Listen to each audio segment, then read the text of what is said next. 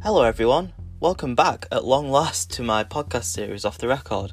I'm sorry it's been a while, it's been quite a busy time for me, but I hope you're all doing well.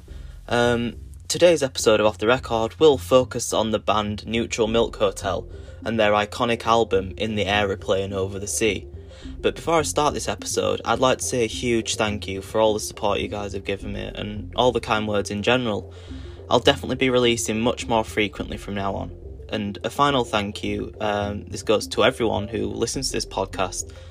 Thanks to you all, we've reached the milestone of 3,500 listeners, which ultimately I never expected at all. But anyway, let's get on with the episode. As always, I believe it's important for me to give a bit of background about the band before delving into the album itself. So Neutral Milk Hotel was established by frontman Jeff Magnum in 1989. And as much as I never really liked defining bands by labels and subgenres, I feel that Neutral Milk Hotel a low-fidelity indie with a very specific folk influence, and this is incorporated into their sound along with synthesizers and a whole range of instruments. And prior to In the Aeroplane Over the Sea, the band had only released a single album called On Avery Island, and even to this day, they have only released these two albums. And on a personal level, On Avery Island has a very specific, sort of quaint charm due to its experimentality and overall sound.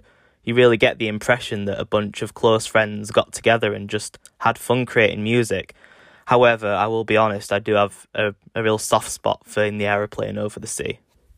When first listening to the album, I have to admit, I found it whiny, annoying and overly simplistic.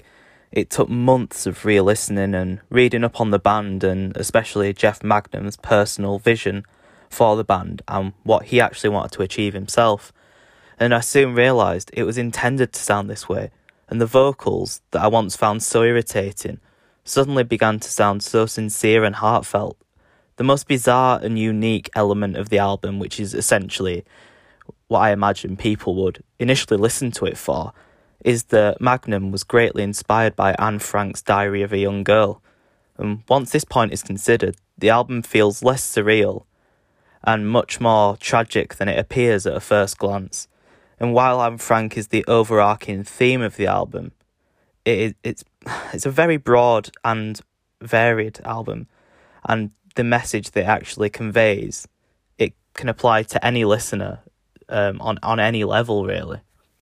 While I understand that it may be at times a challenging album to appreciate, let alone love, I would recommend it greatly to anyone that wants to try to listen to something truly different. Amongst critics and even the general public, the one thing that I've noticed is that In the Aeroplane Over the Sea is a very polarising album, and I understand this could be considered a detriment to enjoying it, but for me this is an extremely brave effort from the band, and I consider it to be a really great positive. My opinion has always been that artists should always challenge themselves by creating something different and taking a risk. And at times this can pay off hugely if done well. And I think that's especially the case with this album. I think it's also beneficial to explain the structure of the album. This is because each track seamlessly blends into the next one, and as a result, means that the album flows really well. While songs such as Holland 1945 have a very blatant and literal meaning behind them, tracks such as O Comely and King of Carrot Flowers have a more vague and ambiguous message and can be interpreted in different ways, and I think this is really what makes it stand out. There's a literal sense to a lot of the songs, but there's also a very ambiguous side or undertone to a lot of the songs on the album.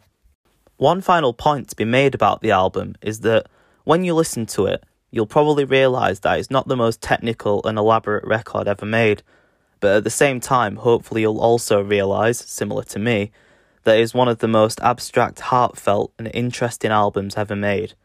And if you listen to In the Aeroplane Over the Sea and like what you hear, then I highly recommend looking into the Elephant Six record label, which, conveniently, was established by Jeff Magnum. This label is home to many great bands, such as Apples in Stereo, Of Montreal, and the Olivia Tremor Control.